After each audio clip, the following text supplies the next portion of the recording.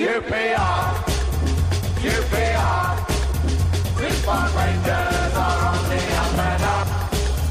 UPR, UPR, now we're heading for European Cup. Hello and welcome to Open All R's, the first episode of the new season. We are back. It has been, I believe, 83 days since our last podcast. The season starts on Saturday. And we're back for another year. Loads to talk about. This is our preview episode, I guess, for the new season and reviewing in less than an hour everything that's happened over the summer. Unusually, before I introduce you, do you know what has happened to this podcast that has never ever happened before? As we start our 8th season, Paul, and you have been here for almost all of them, all of those podcasts, what have we done today that has never happened before? You give me a gluten-free cake? I gave you a gluten-free cake. That is true. First mention of gluten-free of the year. Ting. Those of you with your Finney bingo cards, you've got it. This is the first podcast that we've ever started early. Oh, I see. Is that a big thing? I never thought. I don't know. We said 7 o'clock, and it is 6:53, and we've already started recording. And for those listening, it's not this time. No. You're late. So those dulcet tones that you can hear is, of course, they belong to Paul Finney. All right. Hello, Paul. Good summer. It was medium to average. Medium to average. It wasn't particularly brilliant. I went to Egypt. Hang on, what's better, medium or average? You're the journalist, Clive. What's better? I would say medium. Medium. But I went average to medium. I went to Egypt and I got on a bus and I got a URs on the bus going to the hotel, and I was like, well, that could be interesting. He was a Reading fan. No idea why I did that. Spent the whole holiday arguing about who had the hoops first. Terrible, tedious argument. There's a holiday we all wanted to be on. Well, I did say that they might have won them first, but they actually did lose them for a number of years. So it roughly works out the same, I do believe. And anyway, they nicked their nickname because they used to be called the Biscuit Men, and now they call themselves the R's. Next to the word Red and Black Hoops. So you went to Egypt. I did. That was nice. Good. It was nice. It's a bit different from Belfast. Yeah. Sorry, carry on. And Clive Whittingham from Loft for Words is here. Hi. Hello. Welcome. Did you just say hi? Hi. Hello. You don't do the podcast very it's often. fine, right? Because you're always playing Have you been in football, media right? training courses? No. Are you sure? Unless you count my degree. Ooh. Schooled. Literally. You weren't here often enough last season, Clive. Well, thank busy you for that. playing I'm not sure football. everyone would agree, but yeah. Come on this year. You're not playing football again on a Tuesday night. I do play on Tuesdays, but I've sacked it off tonight. Where do you play normally in goal? Your nets?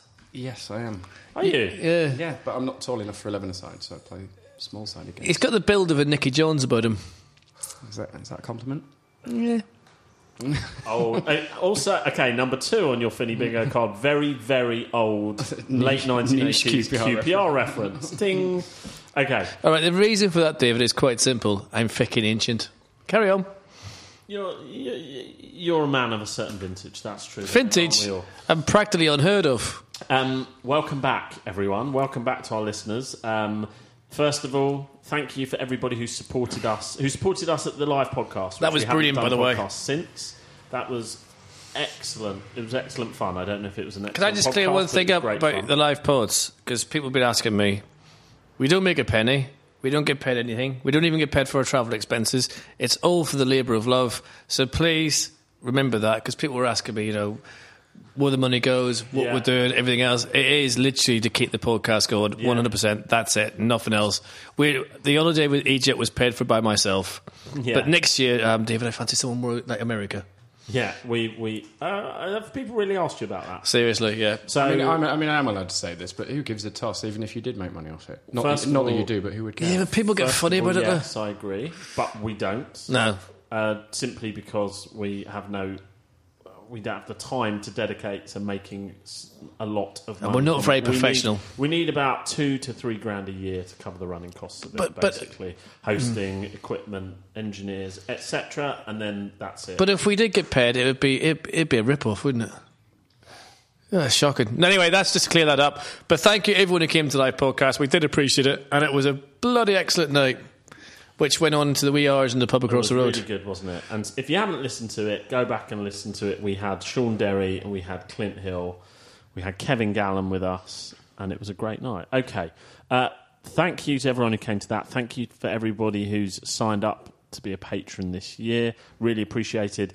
And various other people who I think Richard calls it the Pod Squad. I think Robert Crawford has bought us the beers tonight. Thank you, Robert. Thank you very much. Right. Shall we get a patron saint to the podcast? Like St. Patrick's a patron saint of Ireland and all that. It'd be St. Jude, wouldn't it? Surely. Yeah, but that's a bit depressing. Anyway. We could get a mascot. There's quite a lot to go over because we have 2 interviews, right? Not just one. Not just one, but 2.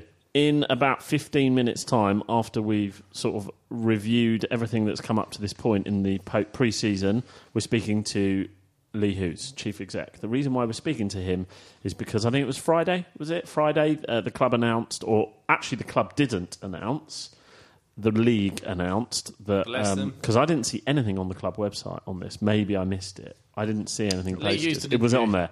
That they'd settled the financial fair play fine. So given there's been a few days come and gone since the announcement, Lee Hoos is going to be on the phone answering your questions on it, because we put it out to Twitter today. We've got a whole bunch of questions. We also have an interview with the new coach that we're going to play out later, which we were all there. We'll kind of come on to it and talk about it, but we were very fortunate enough, had a nice couple of hours. We were invited down to the training ground, as were all the fan groups last week, and as part of that, we managed to get a few minutes with Steve McClaren. It's a few days old, this interview, so hopefully it all still holds, but we'll talk more about that day a bit later on in the podcast. And we weren't bribed either by the club or paid. Correct. Which is a shame, because I wouldn't mind being bribed. Correct. So, Clive, you for a bribe? I'm rich enough already, mate. It's fine. So, summer developments, comings, goings. There's been a few. Where should we... I know, Ian Taylor, right? Yeah. At least he went for a nice, easy job. I was watching the Tour de France, actually. So, those of you who don't know, Ian Taylor, former head of comms at QPR, went to Team Sky Cycling. Carry on. Their riders get attacked. I didn't know that. What a job. He's gone from the frying pan. Good first month in the job, yeah, isn't it? They win but it's all the bit with the French guys and women are trying to push them off the bicycles. They just don't like Team Sky. So, at least Ian got a good run. He's had the training for it, hasn't he? Yeah. Anyway, I thought it was strange. Okay, let's start with Ian Holloway. So, I subscribe to 442 magazine. I do. Whether you think that's sort of a bit of it's sort of a juvenile magazine or whatever, I love it. Always read it. Subscribed to it. I got it yesterday. I opened it up. Pre-season preview. Who is staring me in the face? Clive Whittingham. Clive Whittingham is there in this month's 442 magazine. True, yeah. Because is there any way you're not, Clive? He has done the kind of fans Q&A for QPR's season. And within that, Clive, you did express your doubts about the sacking of Ian Holloway. I don't know when you wrote it, whether you still feel the same. But why don't you start on the dismissal and removal of Ian Holloway? Well, I think it's important to say that he clearly wasn't perfect, and there were a lot of problems, and you can see the logic behind the decision, I think, to do with consistency of approach and him being a little bit wild at times with his team selection and with his statements. And I think that Millwall game over the New Year did him a lot of damage, the way he behaved, the way the team performed that night. I think a few minds were made up that night, and I don't think it was a coincidence that Steve McClaren suddenly popped up as the pundit for our Fulham away game and seemed to know every single one of our players like his own children. But he fulfilled his remit. The team is in a better state than it was when he took it over. He's had to cope with the loss of a lot of players.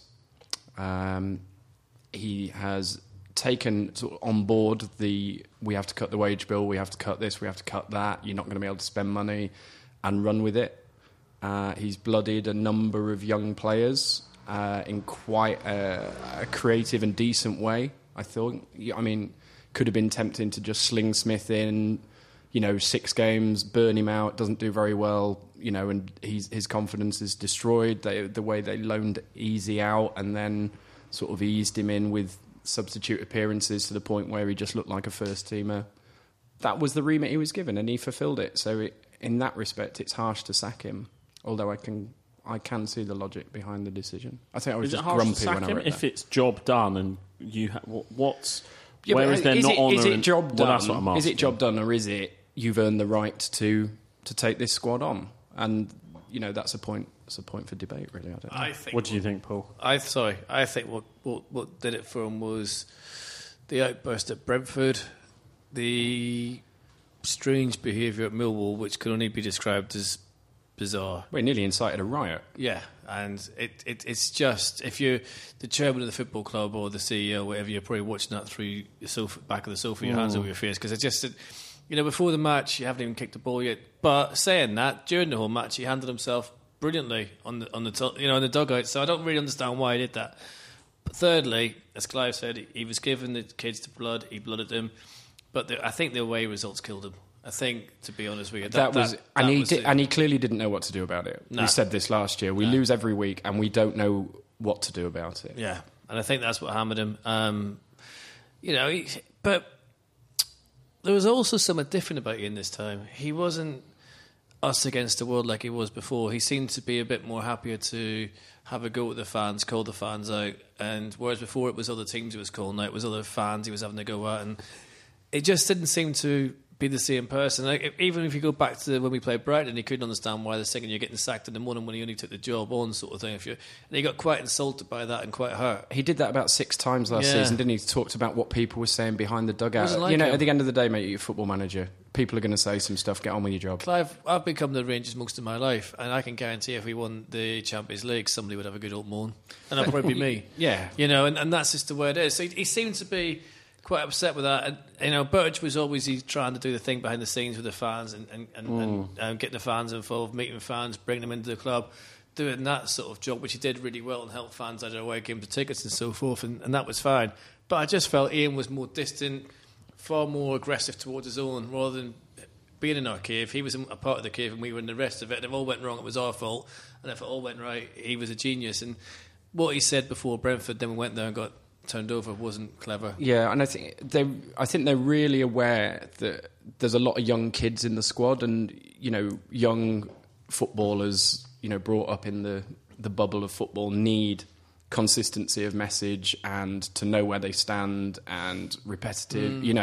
They don't need, like Bright Asaya Samuel, basically man of the match against Birmingham City, win the game, drop the week after. Paul Smith, man of the match against Sheffield Wednesday, scores, drop the week after. These kids are going to be looking at that, and they just don't know where they stand. And also, you can see that creates inconsistency in performance. So you look at us at Villa and against Norwich at home and against Birmingham at home, and then you look at us at Hull away, and the gap is massive. And that stems from the way the manager is going about things. I mean, as a final point on your point about him, seeming a bit off, I think his time as a football manager, for his sake, is probably best done now. I think he is a media pundit. I think the Palace thing really affected him. Basically, got them promoted, signed a hell of a lot of players. It was a car crash. He basically cried at his own press conference, resigning, saying he wasn't good enough. Goes straight back in at Millwall, which turned into an absolute disaster. And like you say, he wasn't the same. He used to be the Joker, didn't he? He was like life and soul of the party. And when he came back, it's, everyone's against me and, picking fights with people. Someone said he even fell out with Danny Shittu when he was at Millwall, which the players that played under him first time were amazed at that because Shittu was called Son of Holloway or something like that. It's a weird because it's kind of, did he redesign himself, bring himself into kind of, I'm not going to be a joker, I'm going to be like more of a coach, I'm going to be more serious, I'm going to be more tactically aware. I think he had a massive chip on his shoulder about that, isn't it? I'm not a joker, I'm a serious football manager and I'm going to show you how clever I am, when actually it's best if you just keep it simple, mate. I think that was the thing, and the change in the players was, but you know what, in some respects, he came in at the right time, he stopped the rot, we can't deny that, and hopefully it's a better team. Why do you think Ian Taylor, the owners... Was that I see why do you think the owners made the decision they did to remove Holloway? Fear. Well, exactly what we've said. They want a coach to coach the young players, and they didn't think that Ian Holloway's, happy chaos was the right environment for the young players at the club. I mean, this is the answer that I would have given as well. And I think in hindsight, you can see exactly why they have made this decision. They could see the FFP fine didn't just happen last Friday. They would have known about that for months. They would have known the direction of travel on it. They could see it coming down the pipe. They would have agreed to the transfer embargo a long time before it was ever announced and ironed out. They could see that coming down the pipe. They thought, well, we're not going to be able to sign any players for a time. We have some decent players. We need someone to develop them. He's not the right man. We need to get the right man in. We need to get a coach in. I mean, what I fear is, look, it's done now. So there's no use in a month's time saying, things would be better under Holloway or whatever if things haven't started well. It's done now and we have to move on together. What I fear is, in the same way that there were people that were so against Holloway last year that they actually seemed to quite like it when we lose, when we lost games, because it proved their point. They were right. You used to see so-called QPR fans on Twitter after we lost seemingly happy so that they could go, I told you so. And then when you win 3-1 at Villa, it's just like, oh, well, I bet we lose at the weekend. What I fear is now a reversal where there's a whole new group of people that are like, well, I told you we shouldn't sack Holloway. Look, it is done, whatever we think of it. And, me and Paul, I think, are somewhere in between. We have to move on. We move on with Steve McClaren now. There's no use looking back and thinking, what if Holloway was still in charge? I just think as well, sorry. That's all right. If Ian had been a bit more approachable, if he'd been a bit more warmer, and I'm not saying that's a criticism or anything, that's just how I see it. If you go, I went through it because when I was bored, when I was supposed to be sunbathing myself, I went on YouTube because I hate the sun. I got sunburn as it is, friggin' Irish skin, curse of it. Anyway, there's another one for the list. You went on YouTube, yeah. It's better than those other sites you go on. Yeah, go on. Well, like how to fix your alarm. Yeah. And I was going through a lot of the interviews, Clive. I don't know what you thought. You just seem angry all the time, even after a win. Really stressed. Do you know what I mean? It's really strange. I don't know if it was... Chris Ramsey told him after Villa, apparently after Villa, he was fuming that we conceded in injury time, and Chris Ramsey was just like, just enjoy it. Like, we've only won 3 away games all season. That was the best performance we had. Yeah, just enjoy it. Yeah. So, yes. Okay, so we're talking to... One thing at least he can come back and be welcomed back before... With Jerry Francis second time, it got, as you know... Oh, he can hold his head up high. It got nasty. For sure, I remember right? Wimbledon, people were fighting and things out there. And Preston, funny enough, people were arguing and fighting. There's no way his second spell, his spell did not end in failure. He can hold his head high. He did I agree 100% with Clive. He did the job he was supposed to do. The club just took a pragmatic decision, rightly or wrongly, whether you agree with it or don't agree with it. They took a decision that they now need to move in another direction. Sorry. But he did a good job. Sorry, did I talk? No, the other thing was that he did. No, he didn't. One thing that he didn't obviously know was coming because a couple of days beforehand he declared his future to us, and it's like, and now he's declared his future to Quest. The club leaked like a sieve over those 2 weeks, and that was not right. There were a lot of off the record briefings from people high up at the club, basically making it clear that Holloway wouldn't be there next season before anyone had spoken to him. That's not right. Whether you agree with the decision, we have to be better and more professional than that. It may work for those of us that run websites or have newspapers or whatever to, get the odd off the record thing. But when you're basically being told that the manager is going to be sacked before the manager knows about it, it's not right. Okay, I want to ask you about McClaren for a couple of minutes, and I want to do this in 2 parts. As I've mentioned before, the 3 of us and various other fan groups got an insight into the current setup last week. And we will talk about that and share that with people as best as we can, because we're very privileged to be in that position. But I don't want to talk about that now. I want you to talk about, for a couple of minutes, when McClaren was appointed, based on what you knew, based on impressions, based on everything basically up until the point where we have met him, your view on the appointment of Steve McClaren. Clive. I mean, I'll jump in. If I you know. want to I mean, it's an appointment that's been on the cards for a long time. Basically, since he was here as a coach before, they liked him. Everybody at the club liked him. So I think it's been on the cards since then. And he said to us last week, he told them, when he left that time, that he'd love to come back and manage one day. And, for better or worse, I think he's been in mind for a long time. I think Fernandez said in his interview on the club website that they'd done an exhaustive search, probably the biggest search they've ever done. And I just don't believe it, because if you watch that Fulham game back last season, the Sky coverage of it, McClaren was either pitching for a job or knew he'd already got it. Or he's a superhuman he didn't talk encyclopedia. He didn't talk about any of the Fulham players, and ostensibly we were there to see Fulham, the promotion contender, against a mid-table team from a Sky point of view, and McClaren just kept bringing it back to sort of... So I think it's been on the cards for a very long time. I suspect he never worked with Les, did he? No, he didn't, no. I suspect he may have seen a few of our games, Clive. I suspect he may have seen a few of our games. I mean, he seems to have seen more of our games last season than I did. The problem, a friend of mine who's not a QPR fan said, the issue with Steve McClaren is it all looks good, but he keeps failing. Yeah. Does he?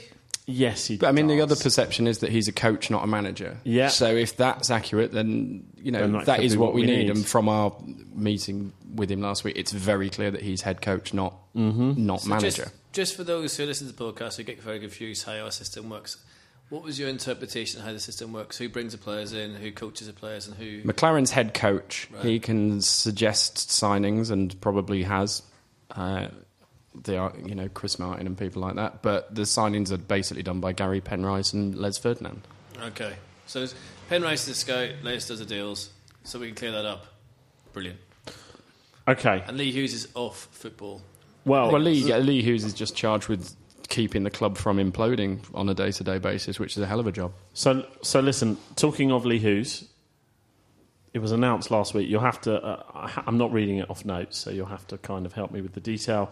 But after a long-running dispute with the Football League and talk of a £42 million fine, the club has reached a settlement with the Football League, something along... paraphrasing, 17 million and a bit of change, relatively, is now the settlement, along with £3 million legal costs, which they will pay off. It's been quoted widely in media as over 10 years, which to my maths divided by 10 means up to a couple of million a year. And a transfer embargo in January. We're about to ask Lee on that. What do you guys think about what you've heard on that? I don't think a transfer embargo would hurt us. I think we've been crying out for a stoppage of transfers for years, because the revolving door at QPR is a bit ridiculous. So, and it also gives a chance for the club to go to the kids and say, look, you got this season to meet your claim, to improve, to better yourselves, and a clean slate. But they'll probably bring some players in before January, obviously in the next few weeks. The embargo, or the transfer, the fine, we're not legal, I don't know, but we seem to fight it a hell of a long time. And if that's the best deal they could get, that's the best deal they could get. And we've just got to forget it now and put it in the dustbin of history. I suppose the way you look at it is that could be a player a season we've got to sell to pay that off. The transfer embargo is a bit of a red herring, like you say, because we've almost stopped signing players anyway. There's no money for players, so I'm not sure the transfer embargo is a massive disaster. It's perverse to try and force financial prudence on a club by fining it £20 million. Yeah. It's also perverse for them to force the board to convert some debt into equity, because that is how that was a strange one. That is how the board are financing the club anyway, and also that's what the Football League objected to in the first place. We lost 70-80 million pounds, but they converted 60 of it into equity. Yeah. And the Football League said, you can't do that. So we've now argued the toss for 4 years, and they've come back and said, we're going to fine you £20 million, but you have to convert 20 million in debt into equity because we don't want you in debt. That's what they did in the first place. That said, it was as I've said on this podcast it was a disgusting and deliberate breach of the rules. We cheated, and we deserved to. We knew the rules. We deliberately broke them to force our way back up to the Premier League, and we deserve punishment for that. And we won't do it again, probably, which I think will give us a club that we prefer. You are looking very suspicious on that. I think that if someone talked Tony into it again and promised him the Premier League, he would have a hell of a decision to make, and I wouldn't be surprised if we probably did do it again. I mean, let's face it, we broke the rules and we got relegated. So QPR. But, if it comes out that we get a club that we want to the club to go in that direction. Let's face it, buying big name players didn't do us any frigging favours.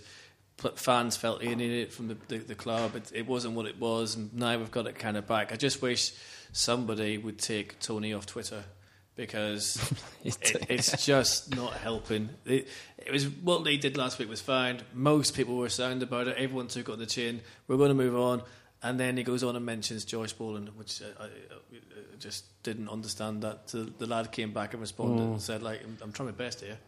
I don't know why he did that, because at the end of the day, QPR probably paid agents a region of £20 million. So it's a bit rich to then go on and say, oh, agents are killing the game. Well, you know my thoughts on Tony's Twitter. Yeah. But that said... As does anyone that's ever listened to me on here. We take our medicine, we get on with it, and we learn. I hope to God we learn from this. Let's talk to Lee. Let's talk to the CEO, Chief Executive of the club, Lee Hughes, who, with a bit of luck, should be on the line now.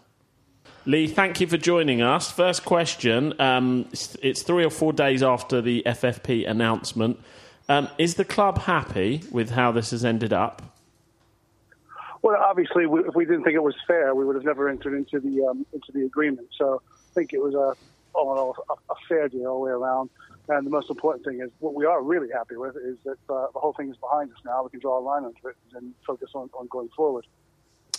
Okay, so we put this out to Twitter today, and we've got a few questions from fans that we're going to go through, as well as our own questions. Morris May has asked, how close are the club now to being run financially in the manner that Lee Hughes is aiming for, i.e. sustainably? Well, the biggest problem we have with sustainability, it still requires external funding. And I don't see any way around that in the foreseeable future until we get a new stadium. Because it's I think it's a case study. In the administration before Bernie and Fabio took it over, it just can't generate the revenues it needs to survive as a going concern on its own at Loftus Road.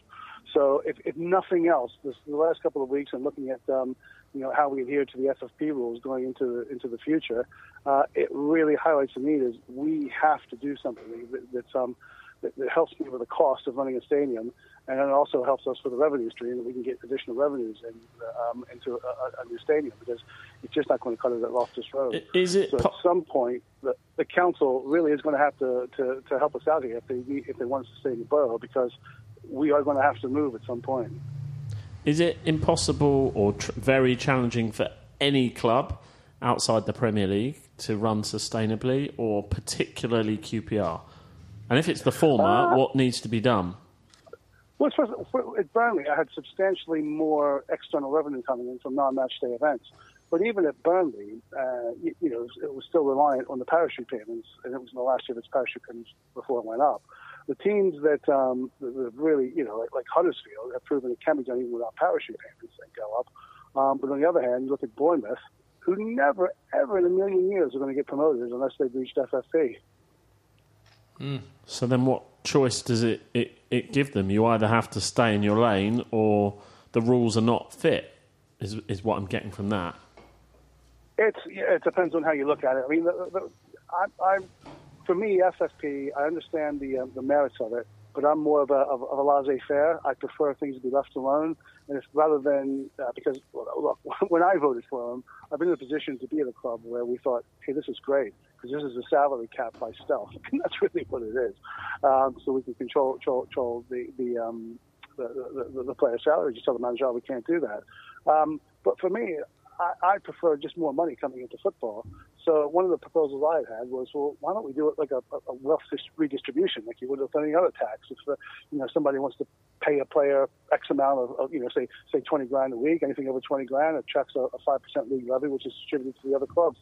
Anything over a £4 million transfer, you put a 5% levy on. Anything over $6 million, 10%, graduated tax like that, and then redistribute that amongst the clubs. And I think that's probably a fairer way to do it. And because in my opinion, if I want to sell a player, I don't want someone to be restricted by FFP. If they want to pay me a lot of money for one of our players, I'm more than happy for them to do so. Lee, on the fine is spread over 10 years.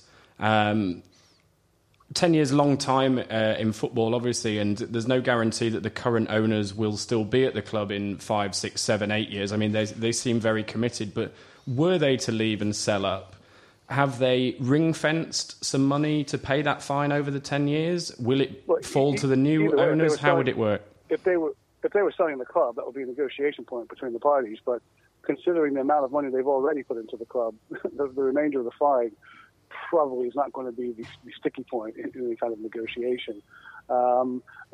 Really, the biggest impediment to selling the club, if they ever wanted to do it, they've made absolutely no indication. In fact, quite the opposite. They've always been clear with me they're really not interested in selling the club. But the biggest impediment is actually the financial fair play rules. If you want to sell a club, it's like, well, first of all, the owners will say, well, I put in a couple $100 million, so I want that money back.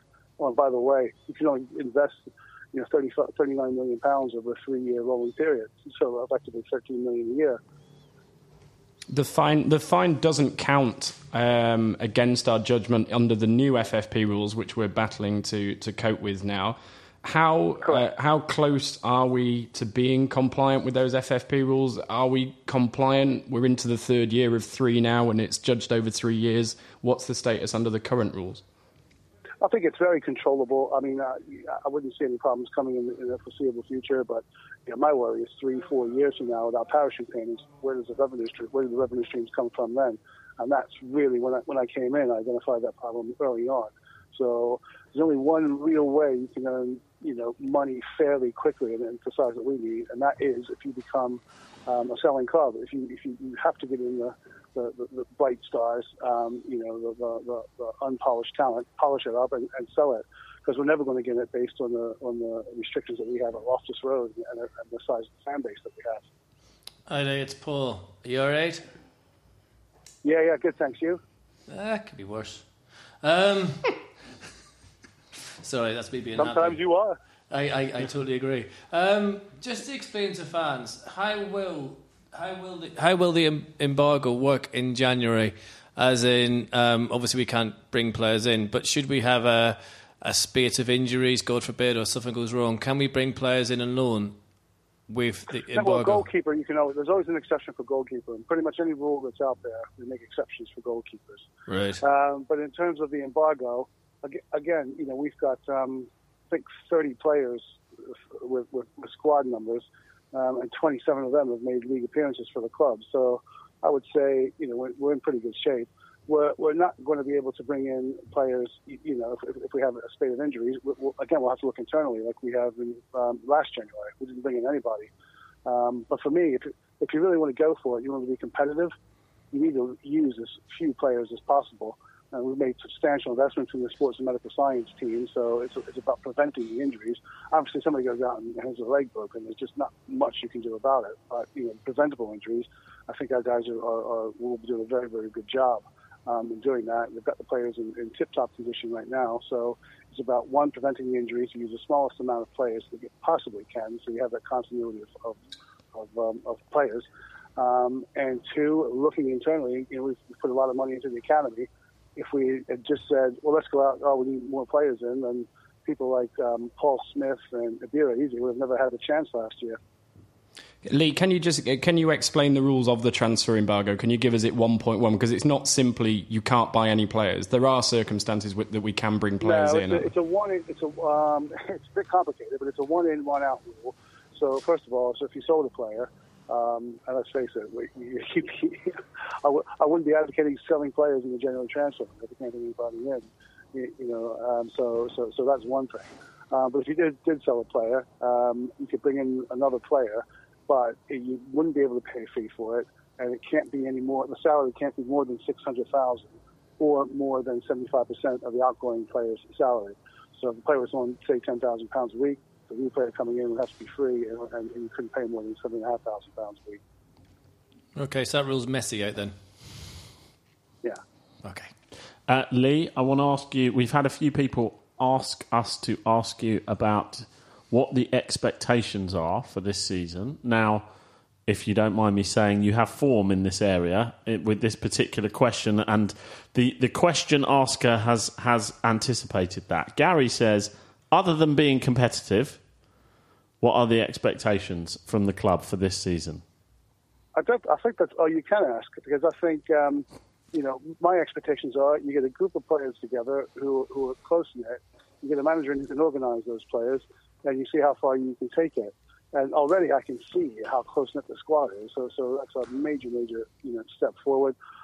Squad understanding where we are. The lads also understand what the club is like as well. We've already surpassed the player appearances this year for the entire total season of last year in terms of going out doing community programs, visiting football schools, sponsors. So that tells you, the guys are buying into what this club ethos is all about. You can do a lot with a unified, committed group of lads who work hard for each other. And so many, Sheffield United proved it last year, Preston proved it last year, Millwall proved it, Huddersfield proved it when they went up, Burnley proved it. So my expectations are, I think we'll have a decent season this year. Lee, we need, as you said, to sell players to get by under the rules as they are and with the stadium that we have. We've sold Alex Smithies this summer, who's been absolutely outstanding for us over a couple of years. A lot of people felt that was cheap, that deal, at £3 million or whatever it's been reported. I'm sure you're going to tell me that was probably underreported. But for those people that think that was cheap and the buy low, sell high model only works if you sell high, what would you say specifically about that Smithies deal? Well, I'd say anybody who read that the fee was undisclosed, then they got the fee right. Anybody else, it's a guessing game in terms of what it is. And I've always been for the philosophy, if someone's going to report the fee, I'd much rather they underreport it than overreport it, because I don't want anybody else out there thinking I got a ton of money to spend when I inquire about their players and say, so the fee was underreported. So we know you got this. So for me, I which is the reason I never ever want to disclose what the fee is. But in terms of market conditions, the market tells you what someone's willing to pay. And in that respect, if you get a couple of people making inquiries, then you have a market. If you have a club making an inquiry over the past 3 years about a player, then it tells you there's not much of a market there. So you're saying the fee was underreported? So I'm saying the fee was undisclosed. So it could have been overreported. We could have sold him for less than $3 million. All I can tell you is the fee is undisclosed, which means we're not disclosing it. I mean, if you only have one offer for a player, and whatever that offer was, were we forced to sell? Could we not have just said, well, that doesn't meet our valuation of the player, jog on, Possibly, but it just depends on what you want to do. Again, you've got financial fair play restrictions that in order to bring somebody in, you have to move somebody out. You have to move the pieces on the chessboard in order to create the headroom that you need to make sure you're in compliance.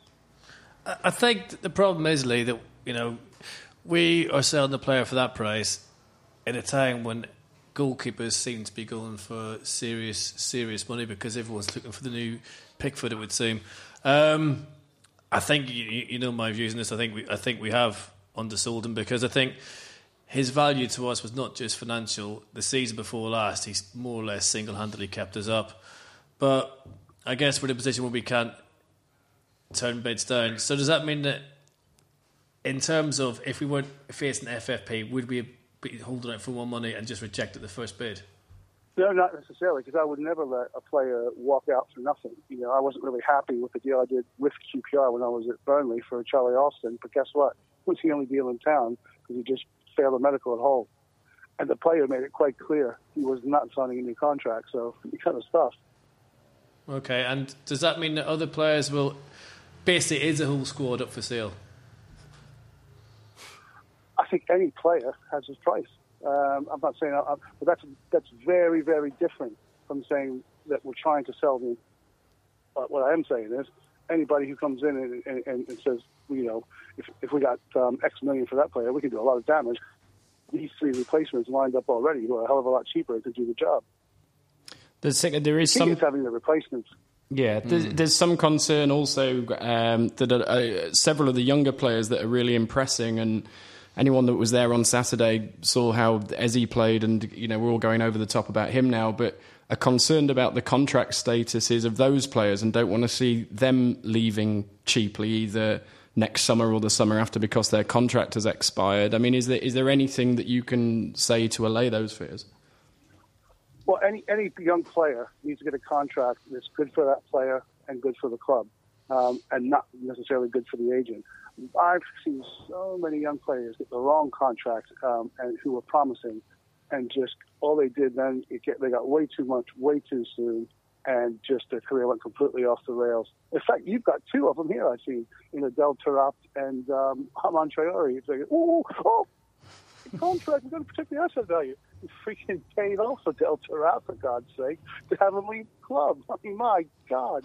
There's no way that we're going to be repeating those kinds of foolish things. For me, a young player's contract has to be, it's a good basic salary, but then it's all about incentives. It's like you get X if you play, you get X if you play more, if you play X amount of games, and you can make a lot of money. But what we're not going to do is give you a big fat contract at the age of, say, 19, where you sort of say, God, I'm a multimillionaire now, and you light up your cigar and stick your feet up on the desk. But then, Lee, the other side of not signing up good young players, who's a little bit older than the example you've given, is what happened with Jack Robinson, where a good prospect walks away for nothing because he's seeing out his contract. And there's a lot of confusion around Abire Eze in particular and how long he's got on his contract, and Paul Smith. Can you clear up for us how long they've got and assure people that that's not going to be allowed to happen with either of those players? What I'm not going to do is give any agent one single bit of ammunition to say, oh, you breached GDPR. You're sort of talking about terms of a player's contract. But what I will tell you is, as a general proposition, we put options in favor of the club in most contracts. So I think I cover myself on that one. That's an interesting one now. Slight aside that because of GDPR, it's a bit trickier to disclose contract lengths. But I'm wouldn't have bothered Redknapp, I suspect. No. I'm interpreting that as there's perhaps longer than we might have thought on one or two of those contracts. I won't discourage you on that front. Right. But what's it? Have we come out of FFP to? So, what state do you think the club have come out of FFP to when we went into it? When the likes of Mr. Hughes and Redknapp were playing Championship Manager for real? Sorry, could you repeat the question again? I didn't quite follow it. Okay, what I was trying to say was, what condition has the club come out at the end of all this after FFP to what it was like with Redknapp and Mark Hughes having a supermarket sweep? Okay, well, the salaries are obviously a lot lower now, but because it was Harry and Mark, they were Premier League salaries. I think they're structured in a much more sensible way now in terms of with options, with contingency payments, making sure there are definite relegation clauses in all contracts. There's no player that's too good for a relegation clause; they have to all accept it. So I think the risk is managed a lot better, is what I would say. And on the current FFP rules, I mean, this is a technical question, but I did promise someone I would ask it. It's £39 million over a rolling 3-year period. Does that mean that you can lose £20 million in one season and then $5 million in another? There's no sort of limit what you can lose season to season. That's absolutely right. Yes. Okay. Yeah. And one last question, Lee. If we and when we win the championship this season, can we have a parade, please? Can we have a parade? Yeah, we didn't have around Loftus Road. Well, we didn't have any parades the last time. So when we win the league this year, can we make sure there's a parade? That would be down to the council, but I would hope that they give us something. And can we win a cup match? I know that's a bit even worse than that. I'm not being realistic here. But if we win a cup match, we have a big parade. Good man, you're on record. Thank you. Lee, thank you very much. No worries. Appreciate your time as always. Good luck for the season, big man. Yeah, good luck, Lee. Yeah, thanks, guys. Appreciate the phone call. Thanks a lot. Bye-bye. Bye-bye. There you go. Beat Peterborough next week, or the week after, and there's a parade on Wednesday. I mean, that to me says Smithies is gone. We've started selling. Brace yourself. There's going to be a lot more of this to come. Yeah, absolutely. But we knew that anyway, I guess. It's just whether the... it might be good for the young players. McClaren might have been told something along the lines of get a Abire in the team, get these players in the team. I think what he was saying about the Smithies thing is there was only one club interested, and I think Bournemouth had a look and decided against, and that left you only with Cardiff and Warnock, who's not going to give you... No. And they rate Ingram and they rate Lumley. And they needed some money because they only had 2 weeks transfer window left, and we obviously need 2 centre-backs. Well, but me and you both agree on Smithies, whatever it's been reported at and how much it's been underreported and whatever... It was cheap for a player of that age and that contract status and that ability in this market. That felt cheap to me. And the question now is, what's going to happen with Luke Freeman? Because there's loads of rumours going around about Luke Freeman. It's an interesting one because you kind of think, well, does that mean that Manning can step up? It's so risky, isn't it? Getting rid of so many senior players. If you look at how we did last season, if I'd sat here and said halfway through last season, right, you can't pick Robinson Anua, Smithies or Freeman in that team. Oh, God, no. You would have been shitting bricks. Yeah, and big ones. Yeah. But then my only fear is that the Championship, even more so than the Premiership, is that it's a man's league. It's physical, it's hard going, and kids need protection on the pitch.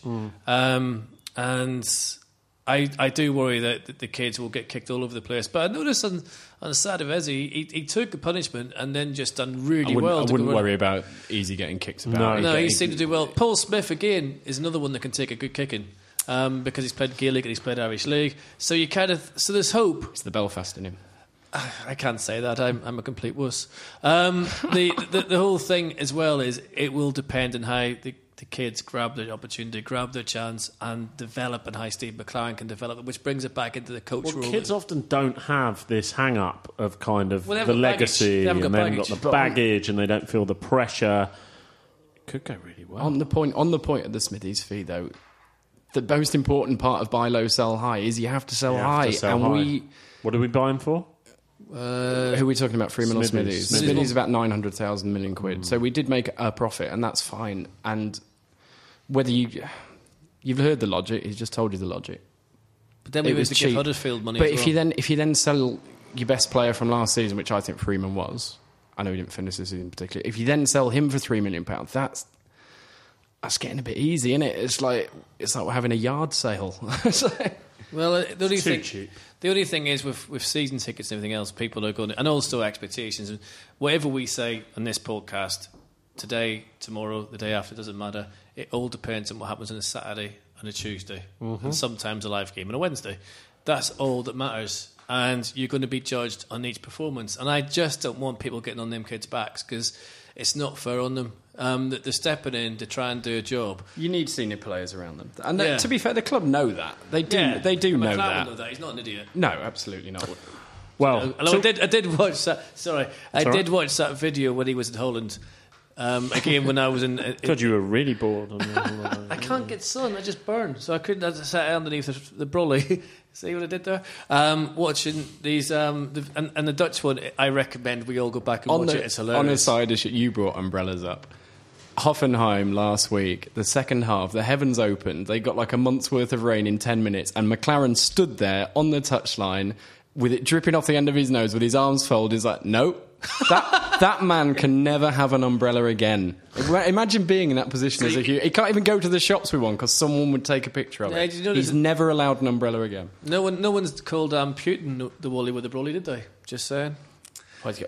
You can call him that if you like. Sounds like there's going to be a regular gap opening on your podcast, David. I'll send my CV. I'll stay away from perfume counters. Okay, so talking of the new boss, the new head coach, we got some time down at the training ground a few days ago, which we're going to talk about in a minute after this interview. As part of that, we got to talk to Steve McClaren, ask him a bit about how he was approaching the season, the players, the team. Have a listen to this and then we'll talk about it after. Here's what he had to say to us. Steve, thanks for joining us. It's a week before this interview is going out, so probably a lot will happen, I imagine, comings and goings, things like that, before this broadcast. But you've been in the club now a couple of months, month or two. They've been back in training a few weeks. What are your impressions of the squad so far? Yeah, I think when I came through the door, I said to the owners and Les, look, I need 3 or 4 weeks. I've watched them a lot, but working with them is different.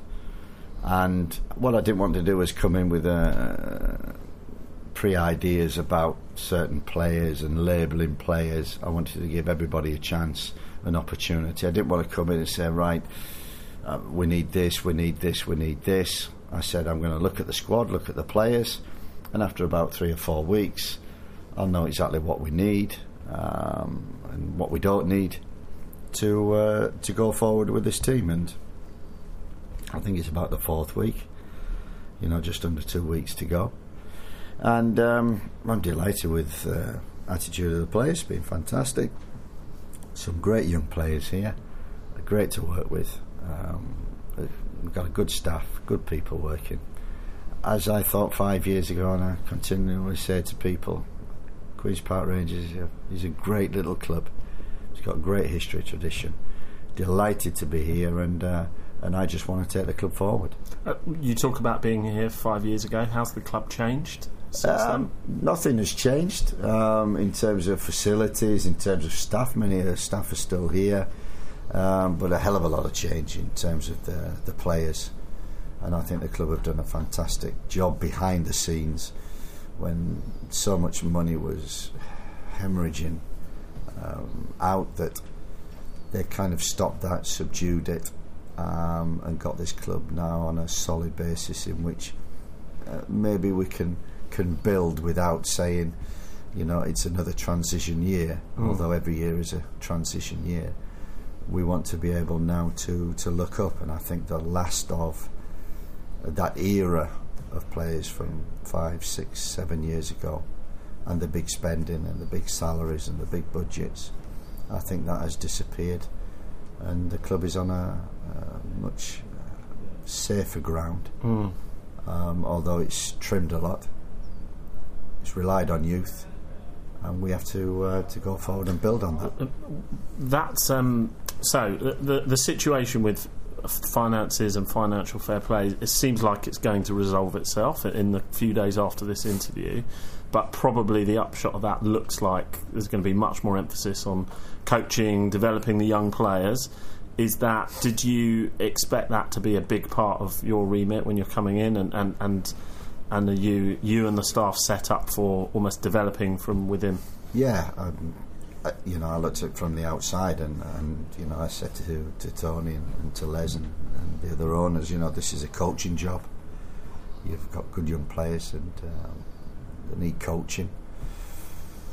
And we've got a great backing of the academy. Chris Ramsey's done a great job, and we've got young players in Gary Penrice, Les, fantastic recruitment behind the scenes, and we have to develop now. So develop players and develop them into team players, develop the team, and try and give the QPR fans a team that they can be proud of, and start to at least look up instead of finishing 18, 16. The priority, yes, is still to remain in this championship, but is to build on what the club's been doing over the last 2 or 3 years. And who are the 2 or 3 players you think we can be expecting a lot of this season? I expect a lot of them all. You never know who's going to emerge, but I expect a lot from them all. I know them now very well, and I think there'll be 1 or 2 surprises. I always expect that. Smith has gone out, so we expect one of the goalkeepers to step forward and take that mantle. The back four we're trying to rebuild again after losing 3 defenders in the summer, so we've got to work on that. Midfield is sorting out the strongest midfield, trying to get consistency up front in terms of our wide players. So there's still a lot to do, and I hope by this time and this interview goes out that we might see a couple more new faces. But certainly with the loan deals and the loan market open until the end of August, I still think we need a bit of experience just to go together with the young players. What was the remit you were given by the club? What are the objectives for you in this job? Is it keep us in the league? Is it move us up? Is it promotion? What are your targets? First time when I came in 4 weeks ago, I was just trying to find the strongest team, the best 11.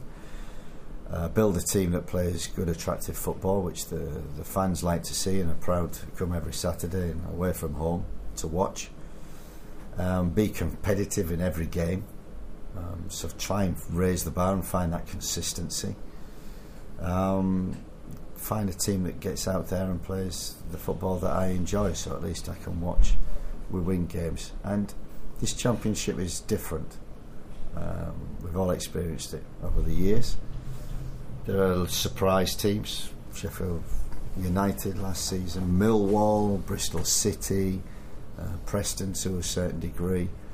We want to, one, make sure we stay in this league, two, build a good team that surprises. And I think that's the key thing we've said to the players is we want to surprise a few people this season in what we're going to do, how we're going to play.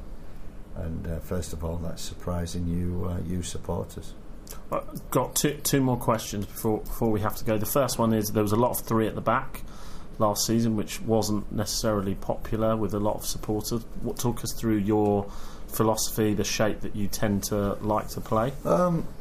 We talked about it before, and we talked about not necessarily systems. I don't particularly like systems. It's just I like control of the game and consistency in performance. I like to play good football. I like to keep possession of the ball, but I also like to attack quickly.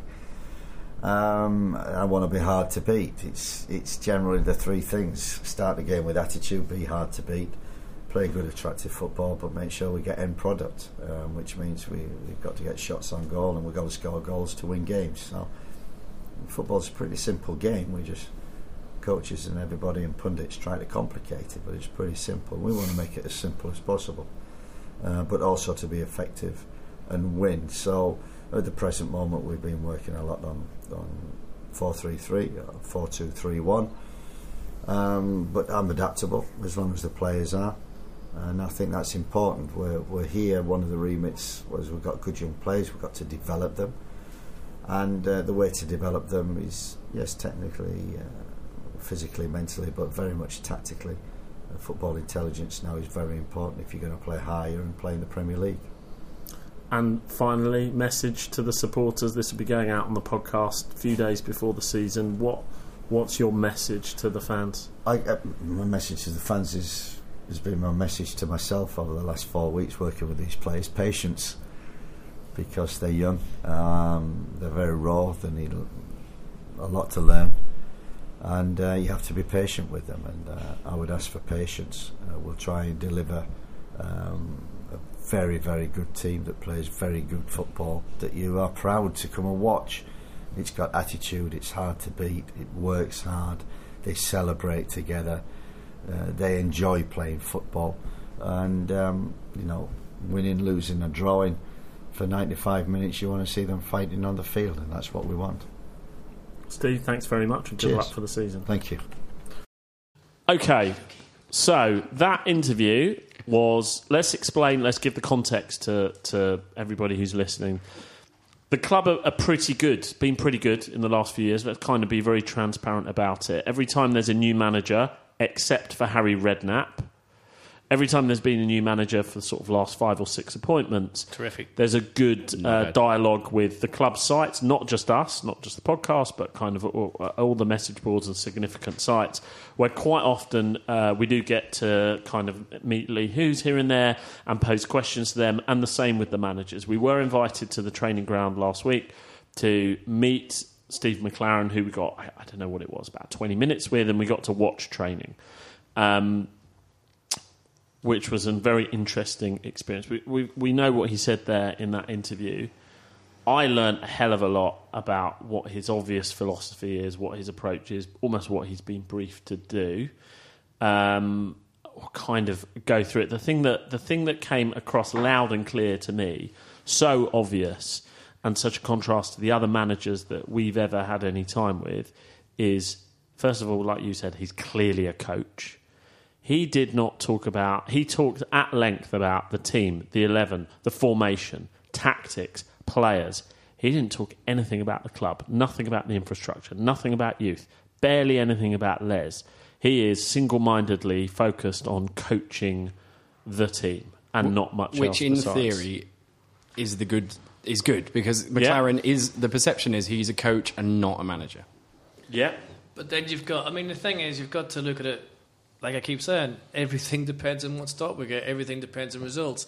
If we start well, he'll be Steve McClaren. The coach is great. We start losing, everyone's going to start putting umbrellas around the ground. You know, it's going to be a state of he's going to be judged rightly or wrongly on Saturdays and Tuesdays. Well, he also talked, which wasn't on the interview, but he talked about how he thrives on organisation, on team organisation. I think the words that were used were kind of chaos versus organisation. I don't know whether that was kind of a dig or whatever it was at the previous manager or whatever, but he made it very clear he likes his teams to be organised. He likes to know what they're saying. And Paul Morrissey, who's now the PR guy at the club, the main head of comms at the club, has said that he is seldom seen such organised training.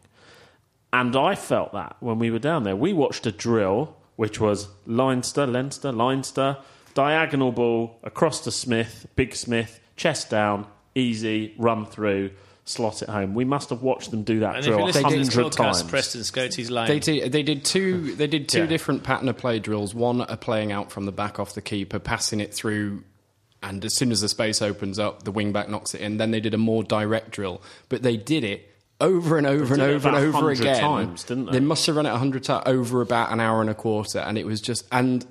The encouraging thing was then you go and watch them play Union Berlin on Saturday, and it was all there. And, you know, we sort of rather unkindly, possibly I said rather unkindly last week, this is how you teach thick boys to do things. Just repeat. But it's also a way of making things second nature. So you don't have to think about it. You don't give yourself a sense of mistake. I think, to be honest, his enthusiasm... What I got out of that meeting was he's enthusiastic.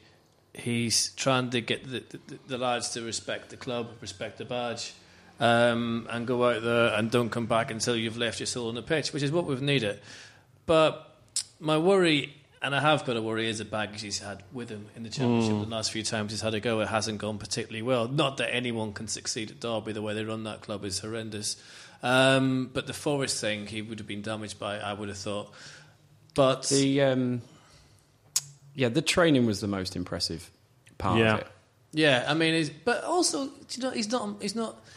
He was very, very, very, I thought, decent the way he put himself across, how he explained his particular way that he wants football. I think we're going to see football.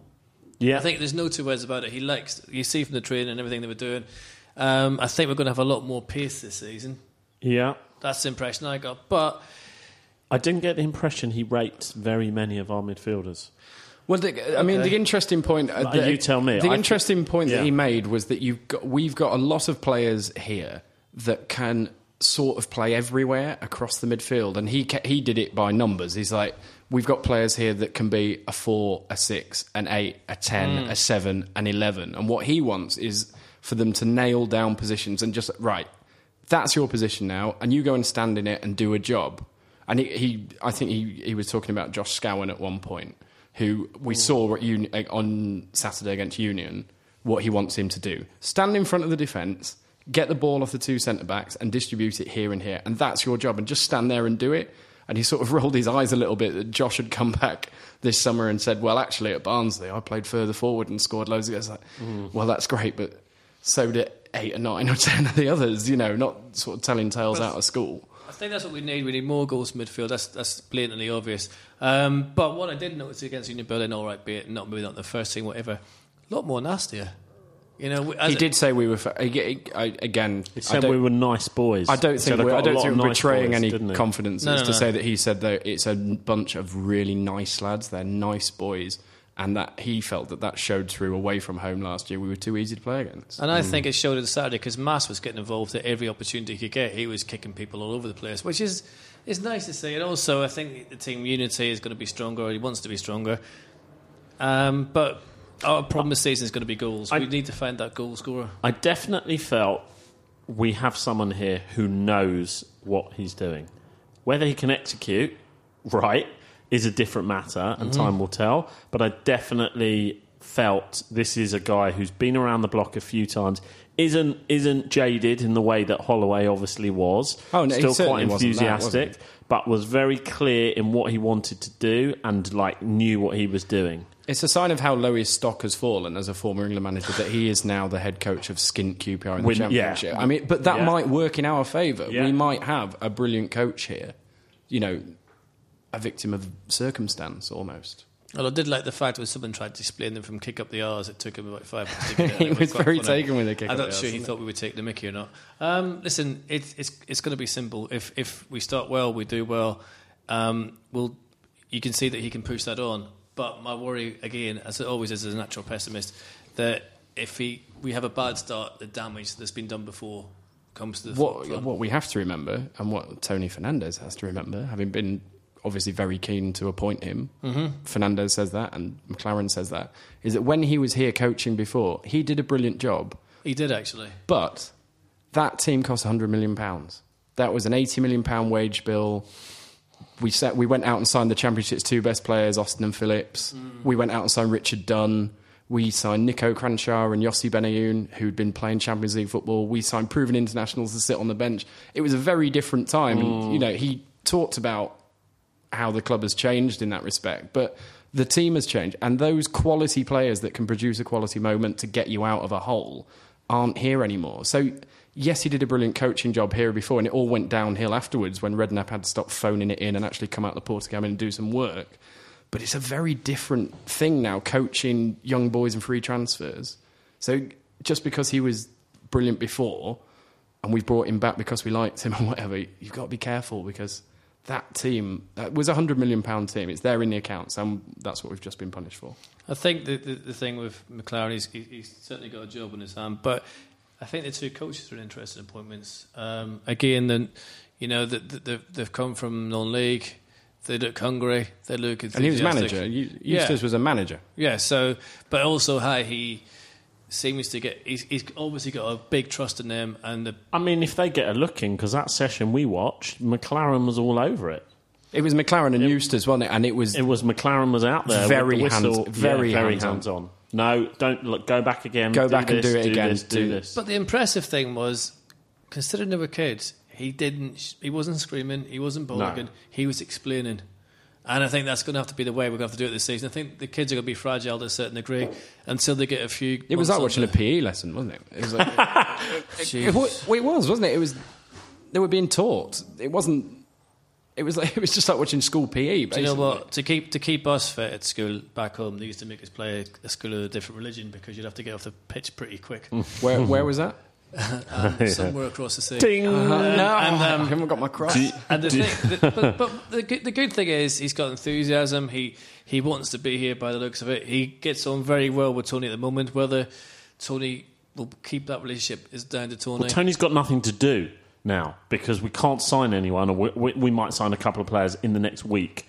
But after that, he doesn't need anything from Tony for a year. Yeah, we'll be getting another centre back. I think that came through loud, as well. That came through loud and clear. I think everybody knows which striker he wants. Whether that, whatever you think of that. He wants. It's been in the paper. He wants Chris Martin, doesn't he? I think that's pretty obvious. He wants someone that has a back to goal game to bring the others. Is he not too similar? Does Smith not have a back to goal game? That's not for me to say. He's got more back to front game. He has worked with Chris Martin before and would know him a lot better than us and had good results with Chris Martin. So if that's what he wants, maybe. But Chris Martin at Reading away last year was in worse shape than half the crowd and about as much use to Reading on that day. I have never seen a footballer in that physical state. If that is who we're going to end up with, I hope. Did you never watch John Parkin when he came down? I would have put Chris Martin.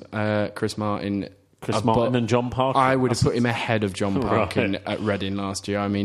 That was like. He scored 1 goal in the whole loan. In appalling shape. But he's worked with him before. The other thing I'll say, which you alluded to before, was he had a very detailed knowledge of us last season. Yeah.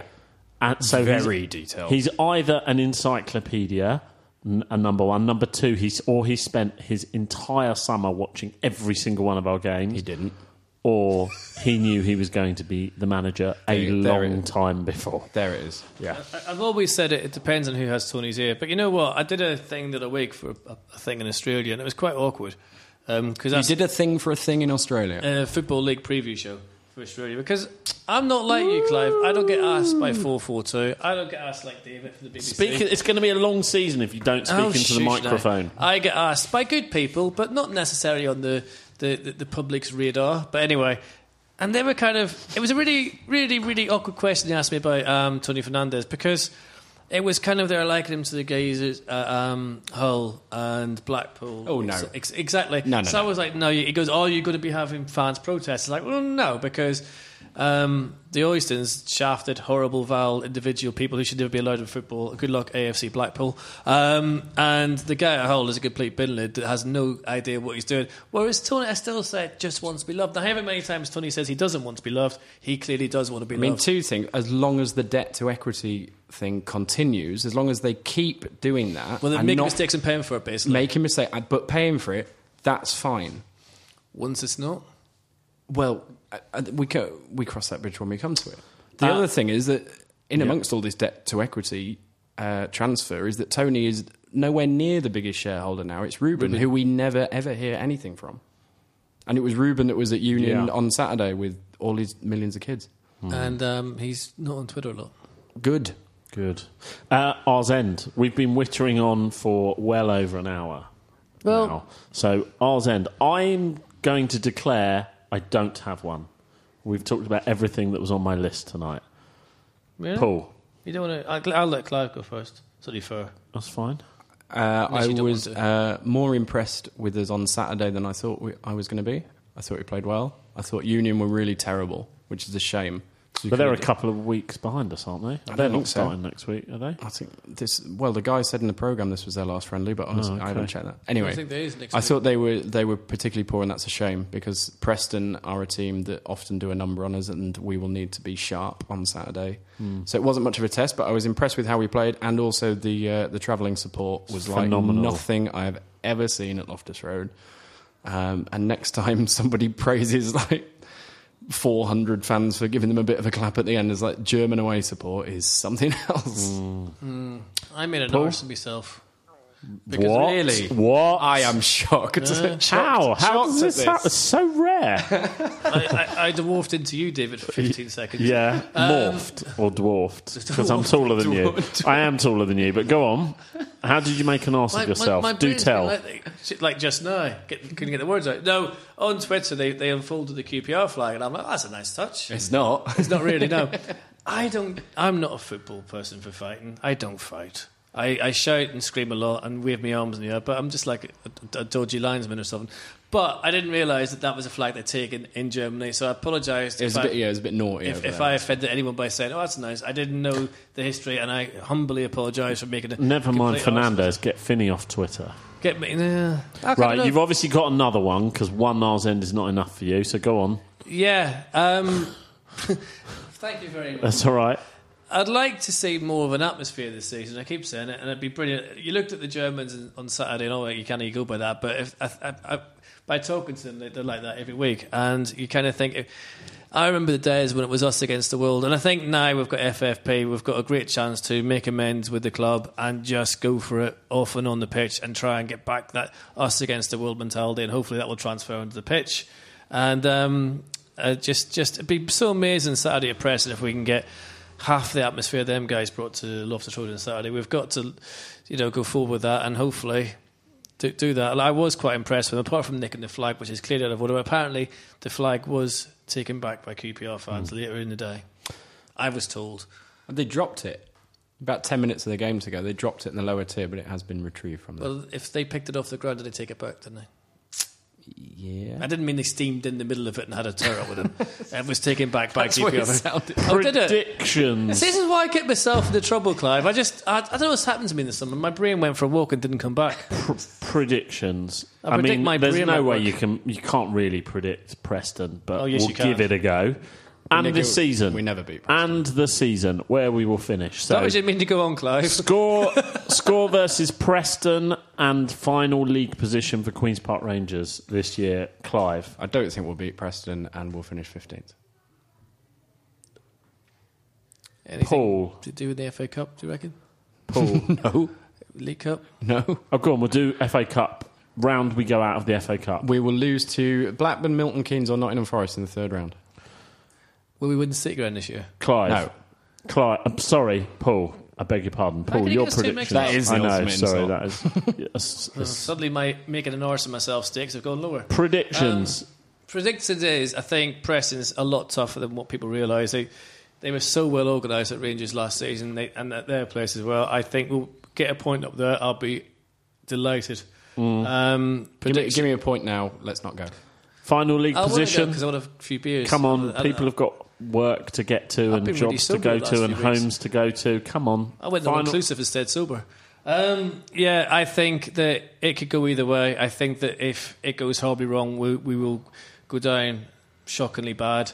But if it works, I think we could possibly be knocking it between 10th and 8th. 9th. And FA Cup, we will go out in what round? I reckon we'll lose to Fleetwood and it'll be the turn of bottom. Oh, no, God, please. Well, I reckon there'll be 4 or 5 scandals that involve... Did you hear that one today, by the way, of the person who went into an aquarium? I'm sorry for everyone who wants this podcast to end. I am amongst your number. They went into an aquarium and dressed a shark as a baby and nicked it. Did you hear that? All right. Anyway, so how the hell do you dress a shark as a baby? Anyway, where am I? FA Cup. Am I still here? Where am I? Peterborough will probably beat us in League Cup. League position, yeah. Well, in what round? Well, they're going to beat us in one, right? Peterborough. Thank you. Okay. And the FA Cup, I reckon we'll lose to probably some lonely team. But okay, there you go. I've been presently. I'll go 0-0 on Saturday. Done. I think we will do better than last season. I'm going to say 11th. Improve away form. And FA Cup, I still think we'll go out in the third round. Of course we will. Clive, answer this question before I go, because someone asked me this, and I said I would ask it with you because you're far more knowledge than I will ever be. And this is about sharks being dressed up as babies. This is unbelievable. Have we got the worst cup record in the country for the FA Cup yet? Yes, we've gone past Plymouth for the most. So we have definitely got the worst. Yeah, we're the best at being the worst in the FA Cup. Yeah. Well 48 or 49 third round exits or something, or first, whatever your first stage is. Right, there's 4 people in this room and 3 of them are losing the will to live because we enjoy the podcast but we have to finish it. No, you'd be rude. Thank you very much, gentlemen. Very good preview of the season. I hope people like it. We're going to be more or less recording on Tuesdays this year. Of course, if we have a game, we'll record another day that week. But otherwise, Tuesdays going live or available for people to download from sort of late Tuesday night or early Wednesday morning. Thank you very much for everybody who's listened. We will see you again next week. Make as much noise as you can at Preston. That's been a proper session, hasn't it? Thank you. Bye. Come on, yours. UPR, Queen's Park Rangers are on the up and up. UPR, now we're heading for European Cup. Say something. Can you hear the phone? No, I can't hear. The number you have reached is no longer in service. Please try again. Hello? Okay. That work? Hello? You didn't fall for it, eh? No. That's his. That was good. Were you recording that? Okay. We'll put that on at the end. There you go. I That's didn't a little. realise we got Freddie started. We nearly fell for it, but we didn't. I didn't.